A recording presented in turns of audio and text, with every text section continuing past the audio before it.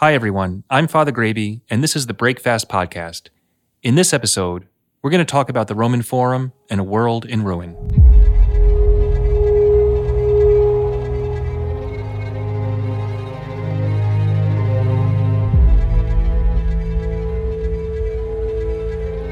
During the years I was studying in Rome, I lived just a short walk from the Roman Forum.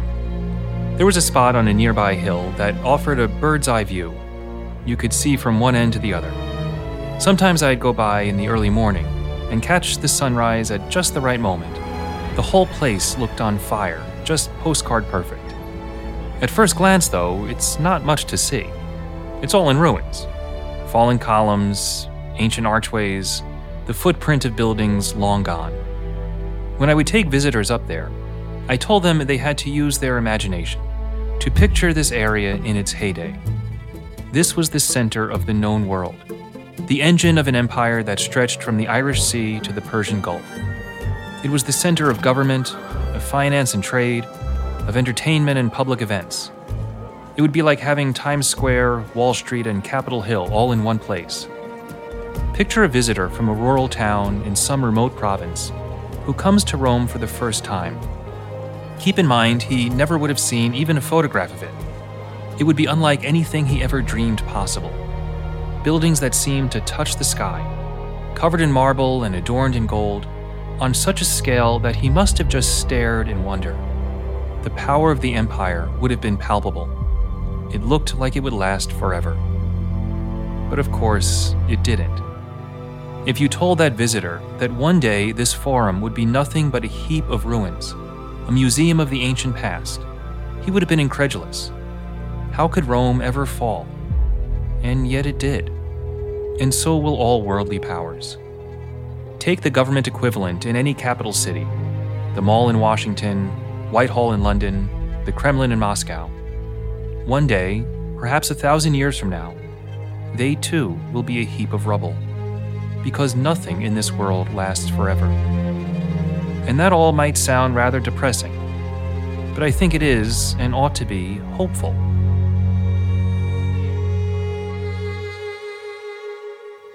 We live in an age marked by incredible division, fear, anxiety, with enormous problems plaguing our nation, our world, our church. Now, in one sense, that's nothing new. After all, we live in a fallen world, and political and church leaders are fallen individuals.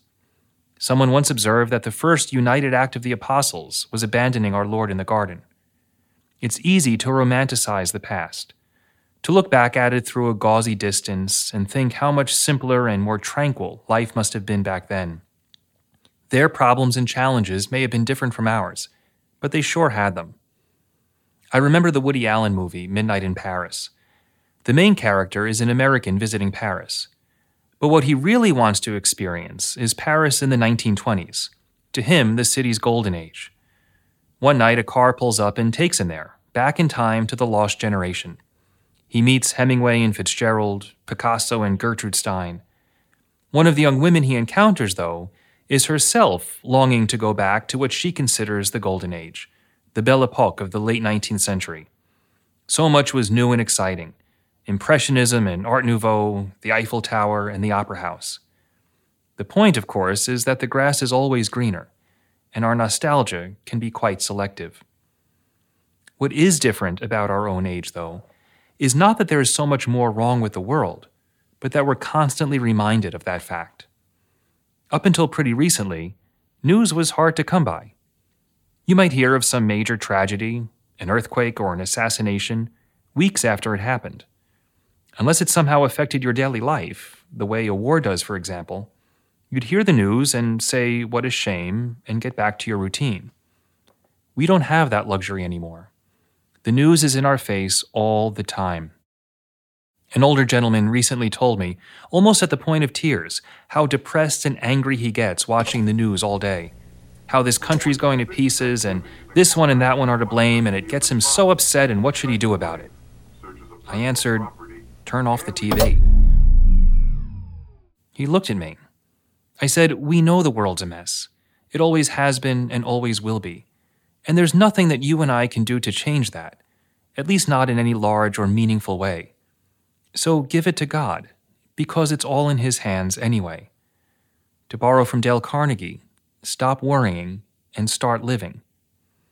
It reminds me of a story told about Pope St. John XXIII, who, like any pope, faced the daily cares and anxieties that come with such an enormous responsibility. He's said to have gone to bed at night and prayed, "Well, Lord, it's your church. You take care of it. I'm going to sleep." It sounds like a charming anecdote of childlike trust, but it carries a deep truth and speaks to what we call providence. Providence comes from a Latin word that basically means looking out for you. God doesn't just create us. He sustains and guides and cares for everything He has made. One of the errors opposed to providence is deism. That's the divine watchmaker theory, that God winds up the clock and then walks away. But that's not how it works at all. To put it bluntly, God isn't a deadbeat dad. He's guiding, not controlling, but guiding everything to cooperate with His loving plan. From the smallest trivial worry you might have to the rise and fall of empires, He knows about it, He cares about it, He's looking out for it. No care is too small for Him, and He's never too busy. He's God. Jesus tells us the very hairs on our head are numbered. He knows us that well. He loves us that much. It doesn't mean everything is going to go the way we want it to, or that we understand why certain things happen. Especially when it comes to pain and suffering, it can be difficult to trust that He's in charge or that He cares, and we'll talk about that more in another episode. It does mean that God is not indifferent to what's going on. He cares about it all because He cares about you. And even when we mess it up, or when things go wrong, He's still in charge, and He's guiding everything towards some greater good. Look at the fall of man. God created this earthly paradise, endowed man with so many gifts, and all he had to do was play by the rules. The sin wasn't eating the fruit. It was the pride and disobedience behind it. Man thought he knew better, and had to learn the hard way. Suddenly, it seemed like everything was lost. Adam and Eve were expelled from the garden, with pain and suffering and death now part of the human experience. But their sin was no match for God's providence. He had something even greater in mind. He sent His Son, God the Son, to take on our human nature, to pay the price for our sins, and reconcile us to God. We're not just back to where Adam and Eve had been. We can be closer to God now, through Jesus, than Adam and Eve ever could have. That's why we call their sin a happy fault. Through it, God brought about something far better. As St. Paul says, where sin abounds, grace abounds all the more. We might also think of Good Friday. The disciples had left everything and followed Jesus. They were all in, and had spent 3 years in His company, traveling with Him, learning from Him, and now He's dead and buried. There must have been this incredible sadness, and maybe even some buyer's remorse. They must have asked themselves, what were we thinking? What now? None of them could have foreseen what was going to happen on Sunday morning, that the whole world was about to change. Perhaps you've had an experience like that in your own life, where something that seemed like a major setback or defeat, maybe a lost job or romance. At the time, it seemed like the world was over, but it opened the door to something even better than you originally wanted. Perhaps it's only in the next life that we'll see how it makes sense, how God used it for some greater good entirely unknown to us. That's what we have to hold on to. We can't skip ahead to the last page of the book. We're in the middle of it. But we know how the story ends. We know who wins, who gets the last word. And when we understand who's ultimately in charge, it changes the way we approach the things going on around us. We sometimes think that the answer to whatever's wrong with the world is just an election away. If we just elect this person or political party, or if the Supreme Court rules this way or that, or if such and such were legalized or illegalized, then we'd be all set. But that's short-sighted. Of course, we should work for justice and use whatever means are available to us to further that end. But we have to remember that even if we got everything we wanted, all the right rulers and rulings, we'd still have problems, just different ones, because we're still fallen creatures. We're still inclined to sin and selfishness. One of the Psalms reminds us, "Put no trust in princes, in mortal man in whom there is no help." Things will never be perfectly right in this world. That's not to be pessimistic, but realistic. The word utopia, often used to name the perfect place, means nowhere. When we put world events in a broader cosmic perspective, it helps us weather the storms. When the Roman Empire collapsed, it seemed like the end of the world. The empire had given cohesion and protection to so many for almost 1,000 years. What happens now? That turmoil and uncertainty prompted St. Augustine to write his masterpiece, City of God. In it, Augustine distinguishes between the city of God, our true home in heaven, and the city of man, marked by change and decay. We're just passing through the city of man, on our way to the city of God, and we can't mistake the journey for the destination. As it says in the letter to the Hebrews, we have here no lasting city. So where does that leave us? We can waste time looking back at a world long gone.